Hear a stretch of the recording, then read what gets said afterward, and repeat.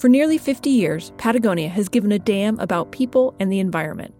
And through that work, they've learned that knowledge is foundational, transcending physical space and knotting generations together. Knowledge invites change and forms the bedrock of communities. In a new series of stories, Patagonia brings us the voices of elders, young people, mentors, and teachers. Stories grounded in wild places and activism. Knowledge is a vessel, to be shared, kept, evolved, and passed on. Find more at patagonia.com/stories. You're listening to The Dirtbag Diaries, a production of Duct Tape Then Beer, with additional support from Kuat Racks, Because You Love Your Bike, and Athletic Greens, the daily drink for a healthier you.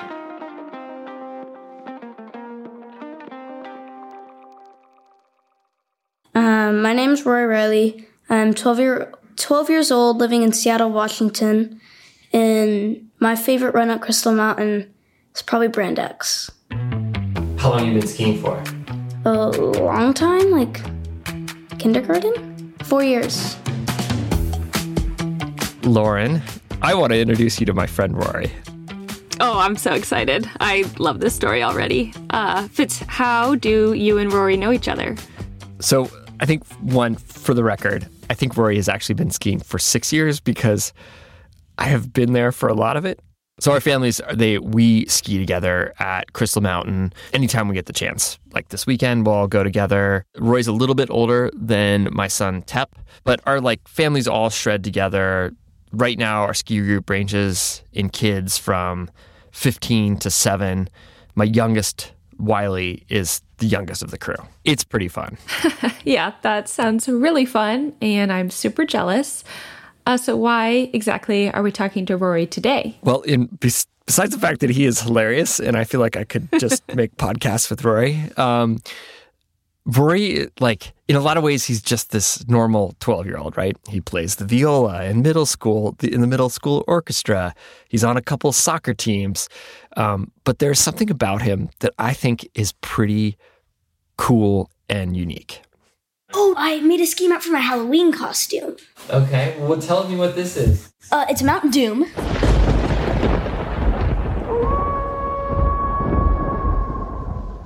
So there's two peaks, one on the left and one really tall one on the right that has no lift going up to it. And the left side is the really dense side. There's a lot of runs, easy to hard, lots of lifts. And then as you get closer to the right side, it gets harder and harder. And when you get up to the very peak, it's all double blacks going down. And you have to hike up to get there. On the other side, there's just literally lifts everywhere. And on the main side of the peak, on the side of the top of the peak, there's a run going down that leads to the back side. Because there's a back side, okay, obviously. Okay. And on the back side, there's one lift and a bunch of hard black runs that are okay, what are some of the names of the runs? It was nice knowing you. Guess this is the end. Nowhere to run. I have the power. Crown. Doom, Death, and Despair. Husky Defeat. Husky Domination. Oak. I reused a bunch of names at the time. So there's Oak Bowl. Then over here's less names, less brutal names. So there's Chocolate, Boring Butter, Melted Butter, Crazy Dog, Hazel. Oh, one of my favorite names of all time is Hazel Covered Death. Doom, just plain Doom. And the true endgame. The endgame has begun. And Life's End. Suffering. What's Suffering rated? Double black. Obviously. Yeah. Life's End is those are both off the peak of the tip of the mountain on the right. It's just all double blacks. Rory, are we all doomed? So far, just me and Wiley.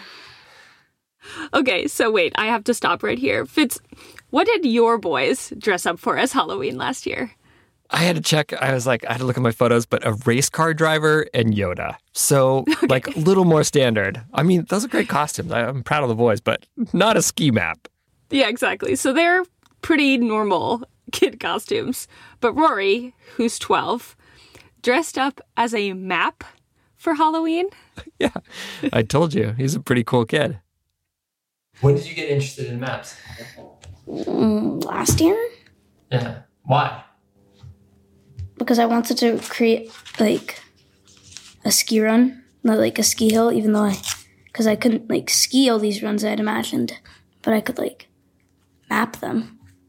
Cool. And what were the runs like that you imagined? Were they hard? I mean, obviously with names like To Despair and Certain Death. They were hard. They were like always like closed off, like trees surrounding it. Not a lot of people.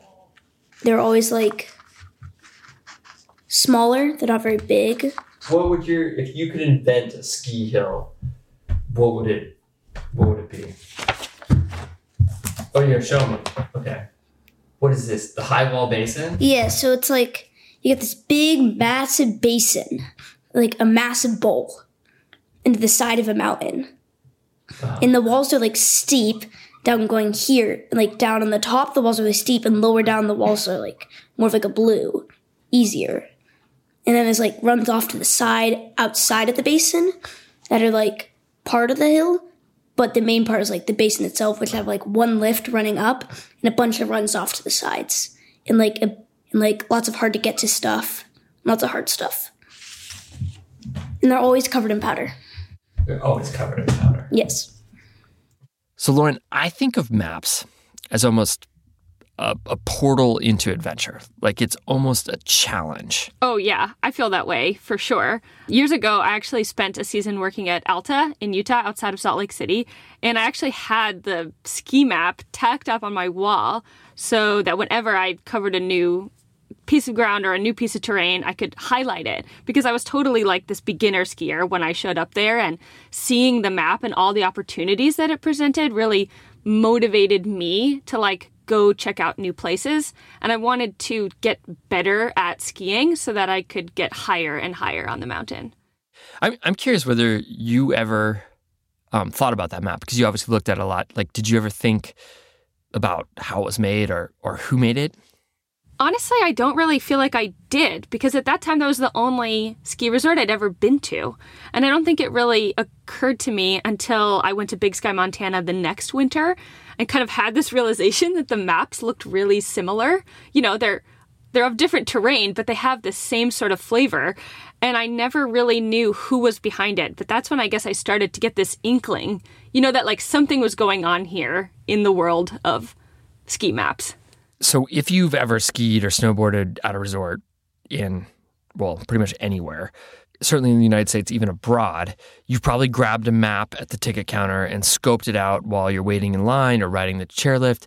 And I'm borrowing this term from economics, but it turns out that behind all those ski maps, there's actually this invisible hand, right? There's actually an artist whose actual hands have been creating these maps that have totally shaped our ski resort culture for the last 35 years.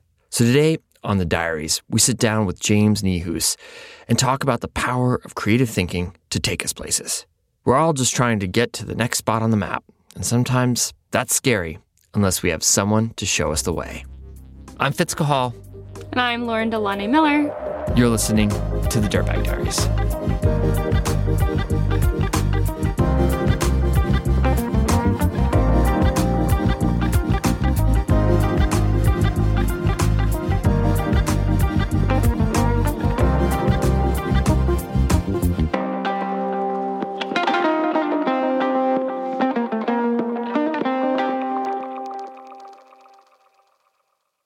I grew up in Western Colorado, and I've been doing this since I was probably 10 years old. I started painting sceneries, though, at the 9th grade whenever I came down with nephritis and had to be on my back for 3 months. And so my mom bought me a painting set, oil paint, of all things to buy for her kid to work on in bed. It's like, wow, they're pretty messy, But that's where I really got into landscapes, was during those months. James moved to Denver to work as a freelance graphic artist. And as he was putting together the stream of odd jobs, he met a guy named Bill Brown. And Bill Brown was the previous trail map illustrator. And it was just a matter of timing, because he was really finding another interest that he really wanted to pursue, and he just kind of turned it over to me after he saw my portfolio and saw what I could do. I was just very lucky. And at the very same time, a new magazine came out, Snow Country Magazine, and they came to Bill, and Bill sent them on to me. And so immediately I had a full-page spread every month. Wow, Fitz, that seems like pretty incredible timing for James. Yeah. And while James was a talented artist, he still had a lot to learn about making maps. Were you a skier when you first got this job? Not a very good one. I learned to ski in the Alps, believe it or not, whenever I was in the service. We were on a very beginner hill and never did get up on the other slopes. And at the end of the sessions, they had a contest, and I had the fastest time down that little slope. So I thought I was pretty good. But I got up, come back home, and went to the local ski area, Powderhorn, in Colorado, and I had to walk off the slope. I picked a narrow intermediate run, and I hadn't got used to letting my skis slide. So I traversed from one side, tried to turn and traverse to the other, getting down this very tight run. And finally I was tired of falling, and I just picked up my skis and walked off the slopes. So I wasn't very good, but I learned on the job. Had another incident where I was on assignment to a Utah ski area and was skiing with the instructor. He was taking me around the mountain, and I just couldn't handle 5 new inches of snow. And so I'd fall quite a bit. He finally got a little disgusted with me, and he said, "You'd think a guy that painted the ski maps could ski." Oh man, I can definitely relate to Jim. That season that I told you about that I worked at Alta, I totally got bullied for not knowing how to ski all that Utah powder. But, in all seriousness, I think it's pretty surprising that James got into making maps first as an artist and not as a skier. Absolutely. I think, he was this obsessive landscape painter who saw these maps as a really unique challenge. I try to portray the mountain in a way that the skier can really understand it. I really hope people do use my maps to explore. It's a puzzle, and it enthralled me. I was so eager to solve the problem of how do I show this mountain the best way. I certainly paint them as much for the skier as for the ski resort. I feel like I'm finally starting to wrap my head around this idea that Jim's actually hand painting all of these maps. And I'm thinking about it and I'm just like, Fitz, ski resorts are huge. I mean, we're talking thousands and thousands of acres, right? How do you even start making something like that? So James, he's got to develop a process for deciding how to capture all the angles of a mountain landscape, right? It's different than a photo, right? Because a map or a representation of a map, it allows you to cue into certain elements, and then you can see that with your own eyes, right? So he has to figure out which features are the most important to people out on the slopes. Today, I would go in on Google Earth and take a good look at the ski resort and turn it and see the potential that there is there. And if it's a large ski area, I'd visit it and fly it. If it's a small ski area, budgets are always a factor, and I would direct somebody there to do the flight for me and get the aerial photographs. It's very important to shoot it at a time of the day that there's long shadows on the mountain to show these undulations in the surface and the shapes of the bowls. So he'd end up with about 100 photos, and then he'd start sketching. I would situate the lifts first and make sure that I have enough room to put in the trails that I'm going to represent. And I sketch in every little detail there is. I'll sketch in the shadows, everything. And I'll draw every tree in that I have. If there's a glade, I'll go ahead and paint in the important trees at least. The way that I paint them is with the airbrush. Very first, the sky comes in, and then all the surface snow comes in, and then I'll probably work in some of the rock cliffs in the upper regions and work my way down. in, and then I can go ahead and attack the forest. I feel like what I'm starting to really appreciate now about James's maps is that unlike a normal hiking map or a topo map or something, right, these have so much art on them. Like there's so much detail, and you don't get that on your standard hiking map. Totally. So many trees, right? There's rocks, there's cliffs, there's different angles and features. And to a skier trying to navigate all that terrain, it's really important to have those things. So, the trees are roughed in with watercolor, and then I'll come back and kind of re-wet it. It'll form a texture that I like for the trees. And then I'll go ahead and put in the highlights, which is usually snow, and put in shadows. So a tree you could think of it as painted 3 times anyway. And that's quite a job. You have to have a lot of patience to paint as many trees as I've painted. But you find out that no matter how long it takes, it's going to be in use for a long time. And it's just well worth the time. Through the years, were there any mountains that were particularly, challenging or intimidating to depict? Well, I think probably the most intimidating mountain to depict would be Mount Bachelor, because they ski on all slopes, 360 degrees.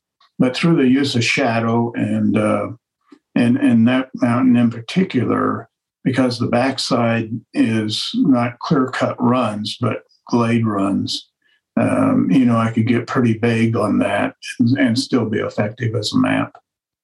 Well, I have, of course, the western ones are my favorite because of the cliffs and the dynamic scenery that is involved in painting them. All of them are my favorite whenever I'm doing them.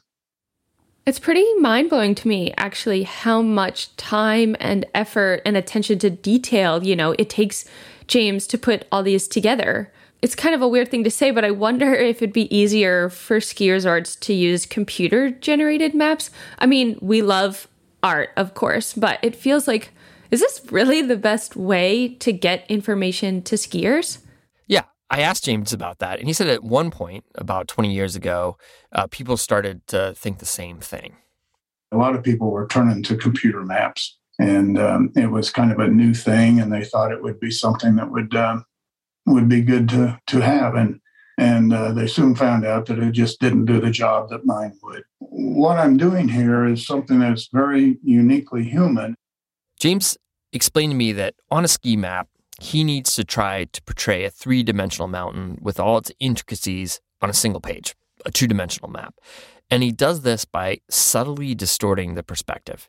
He actually turned around and pulled down his map of Telluride off the wall to use as an example. Now, Telluride is a fairly complicated mountain. And if you would get up and photograph this from the air, you wouldn't see the town side here hardly at all. You would be looking into this bowl. And plus the area up in here was kind of behind a little rise here. And my job was to show everything in one view. How do you get this without changing your distances, for instance? But you need to make it look as it skis. And so that's things that to date, I don't think there's any computer that can really do that type of job. And then it's just the feel of the brush, the textures you get in painting. And that's something that you don't get on the computer so much. So I think there will remain a place for a very good artist to make a living in this business for a while yet. I certainly hope so.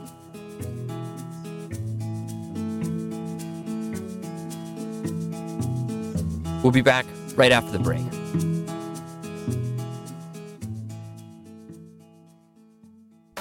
Support for the Diaries comes from the good people at Patagonia. In their latest film, a group of Kiwi free skiers load up 5 horses and head deep into the Aotearoa backcountry, seeking a different way to explore their homeland. Along the way, they balance their curiosity for what's over the next ridge with the hard work it takes to get there. Watch 5 Horses Deep on Patagonia's YouTube channel now. And support comes from Kuat Racks. For trailblazing rides or alpine rapids, Kuat racks get your gear where you want to be. The Class 2 kayak rack is their traditional J-style rack that easily mounts to factory and aftermarket bars and holds up to an 80-pound boat. Its co-molded rubber protects your boat, and its bow and stern lines keep your boat riding tight and looking tight. Kuat, because you love your kayak. And support comes from Athletic Greens. So to me, the best days feel like being shot out of a cannon.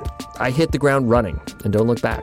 With its 75 high-quality vitamins, minerals, whole food source superfoods, probiotics, and adaptogens, AG1 is a spark that ignites it all. Right now, I am getting ready for a trail marathon and sadistic ski mountaineering race that my friends talked me into doing, and I've been training a bunch. In the past, I might have tried to power through the day with cup after cup of coffee, but I found that after 2 years of one delicious scoop of AG1 every morning, I've got more energy. I don't need coffee to get me through the rest of the day. Athletic Greens has an offer for Diaries listeners. With your first purchase, they'll include a year's supply of immune system supporting vitamin D and 5 travel packs of AG1. Visit athleticgreens.com/dirtbagdiaries to place your order. You can also find the link in our show notes. Support your health and support the show. Pick up the ultimate daily nutritional insurance. What if we all invested more in the things that brought us joy? The outdoors. It was just my week vacation. You know, I have 3 weeks vacation like most people. Community. The craziest thing happens. Before the metal detectorist and I go out, I get a message from a stranger. Laughter. There's a certain crash that I will never live down. I would prefer that you not contact my family about this. And ideas. You need that person to step in like myself or someone else who has gone through the machine and come out on a positive side of it and says, this is okay. We can still go rock climbing. This is your chance. We are proud to offer Dirtbag Diaries Plus. Exclusive interviews, conversations, and stories, all ad-free and delivered right to your favorite podcasting platform. To become a member, please click on the link in the show notes or visit our website, dirtbagdiaries.com. You get more, we get to create more. Together, we build the future of this community. Diaries Plus, more Type 2 fun. Lauren, I have kind of a question for you. You've obviously done a lot of really cool things outdoors. And there are challenges we don't get to invite into our lives that like happen to us. But, you know, if we're lucky enough, there are moments where we get to invite challenge into our life, where we accept the unknown or discomfort or a lack of clarity of outcome. And I'm curious, like, what is the most intimidating thing you've invited into your life? For me, that's been deciding to go back to school. What'd you go back to school for? So midway through the pandemic, I was kind of like having a lot of thoughts about my career, but I just felt like I needed to see how else I could challenge myself. And so I decided to go back to school to get a master's in journalism. And then, having never been to Berkeley, California before, I basically just packed everything up and moved there for a 2-year program. And in a lot of ways, it felt like a super intimidating experience. Like, I was pretty comfortable in the mountains, but I was not very comfortable in the city. Yeah. It's so funny. I was like, I did not expect you to say that, you know, like in like on a level, I would think like there's something reassuring about a graduate program where like, I've got these classes, I've got the, you know, like there's this path, there's like, you know, and so many other things you've done, there's like not a clear roadmap for becoming a YOSAR member or doing high angle rescue or, you know, all the crazy stuff that you have done. Yeah. I'm sort of surprised. Why do you think it was intimidating? Like, why was that the most intimidating thing beyond moving to the city? As I've thought about it, there's kind of 2 different things that I think were going on that made it feel really scary at the time.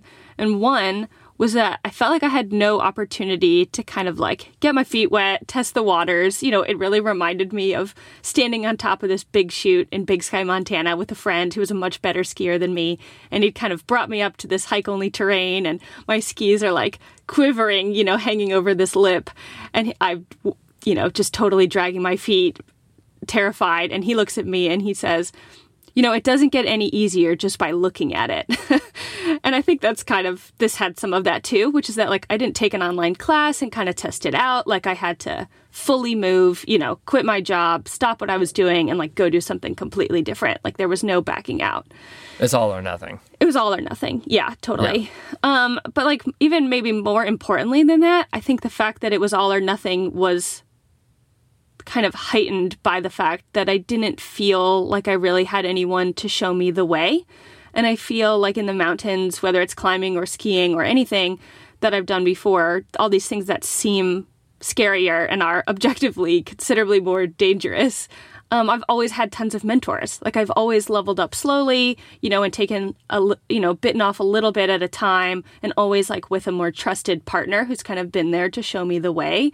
And I felt like with school, it was like this huge turn away from the path that I was already on.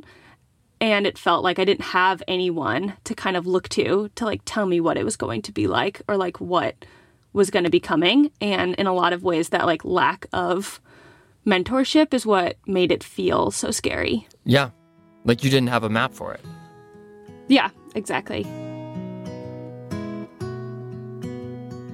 Can't imagine anything else that I could have done as an artist. I mean, I'm glad that I was part of this little map that people sometimes just threw away, or it is so used. It was so, like an area would print up 200,000 maps and go through them. And so the exposure was just tremendous. And it's just been mind-boggling, for the success of it. I never dreamed that it would be so successful.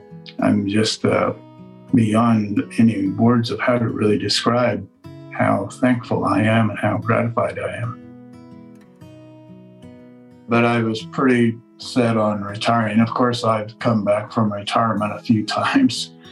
Whenever I've stated I would retire, and then some resort would call, and it would be very intriguing, and I came out of retirement. So it was still very interesting to me to do trail maps. And so whenever I said I would retire, I really didn't convince myself that I would. I was trying to, I think. But this new project, the Great American Landscape Project, has really kept me going. And now I'm so to that I've really hung up the trail maps for good now. Wow, so that's it. He's really done? That's what he says, at least. After 35 years of making maps that are now synonymous with American ski resort culture, James has officially moved on to something new, something he's kind of always wanted to do, which is pretty cool.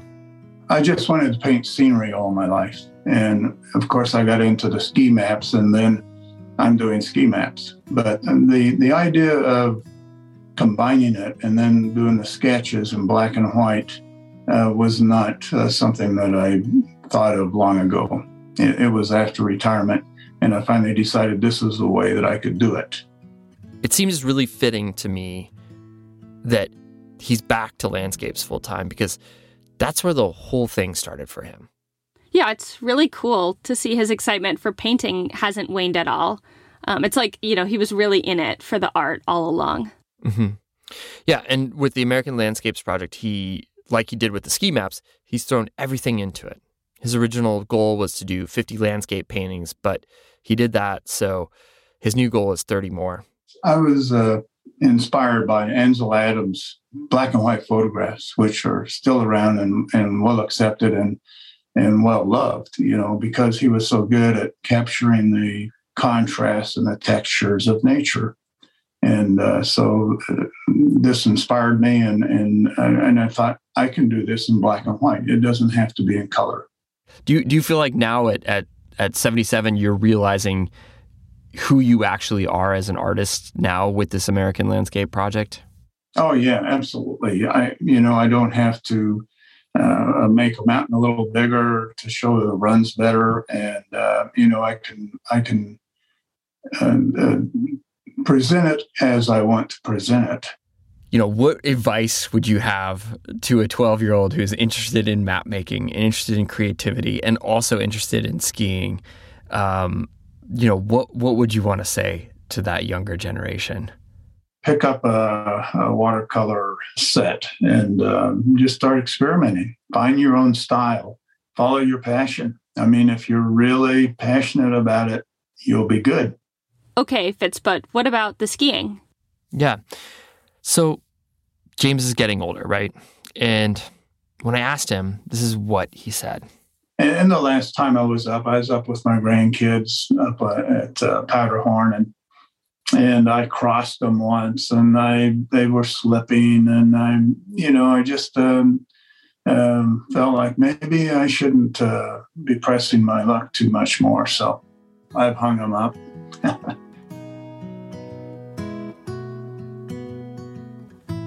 Each of us is always evolving, and I think it's worth thinking about, like, what's the intimidating thing out there in your life? There is the ability to look around and think someone else has done this before, and to look for those people. It's like every time we have to make one of these really difficult decisions to kind of bring hard things into our life, like you said, like no one can ski the chute for you, but it really helps when you can look back and someone gives you the big thumbs up, and tells you that you got it, and then they send you on your way, or that you get to see them drop into the line maybe ahead of you, and so you know it's possible, you know what you need to do. And I feel like that's one of the biggest things, is that like that person can be that roadmap. I think Rory's got some good thoughts about that.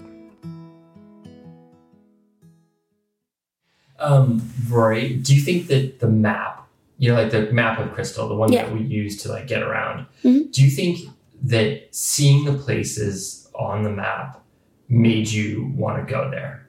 Well, seeing on the map told me about it. And then I'd never seen it before, so I'm like, what's that? So then I asked about it. And then I learned about it, and then I wanted to know what it was like. So, and then I was wondering if I wanted to go ski it, because I haven't skied it before, and it might be fun or not. Mm-hmm. Were some of them scary to ski? Yeah. Yeah. Yeah. What was the scariest one to ski? Scariest run I've ever skied? Yeah, or just like the one you were most intimidated by. Like the things you saw on the map. The King. The King. The King. When did you ski the King? 2 weekends ago. Were you psyched? After or before? During, after, before, whatever. What was it like before? Nervous. Okay. What was it like during? The hike? Thinking that this is a bad idea. Okay. Skiing? Amazing, and I've never done this, and this is incredible. Would you do it again? Yeah.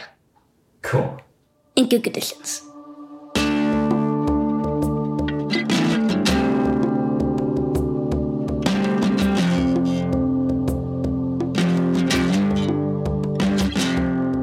Thank you, James and Rory, for sharing your stories. Our stories come from friends of friends, and from you, our community.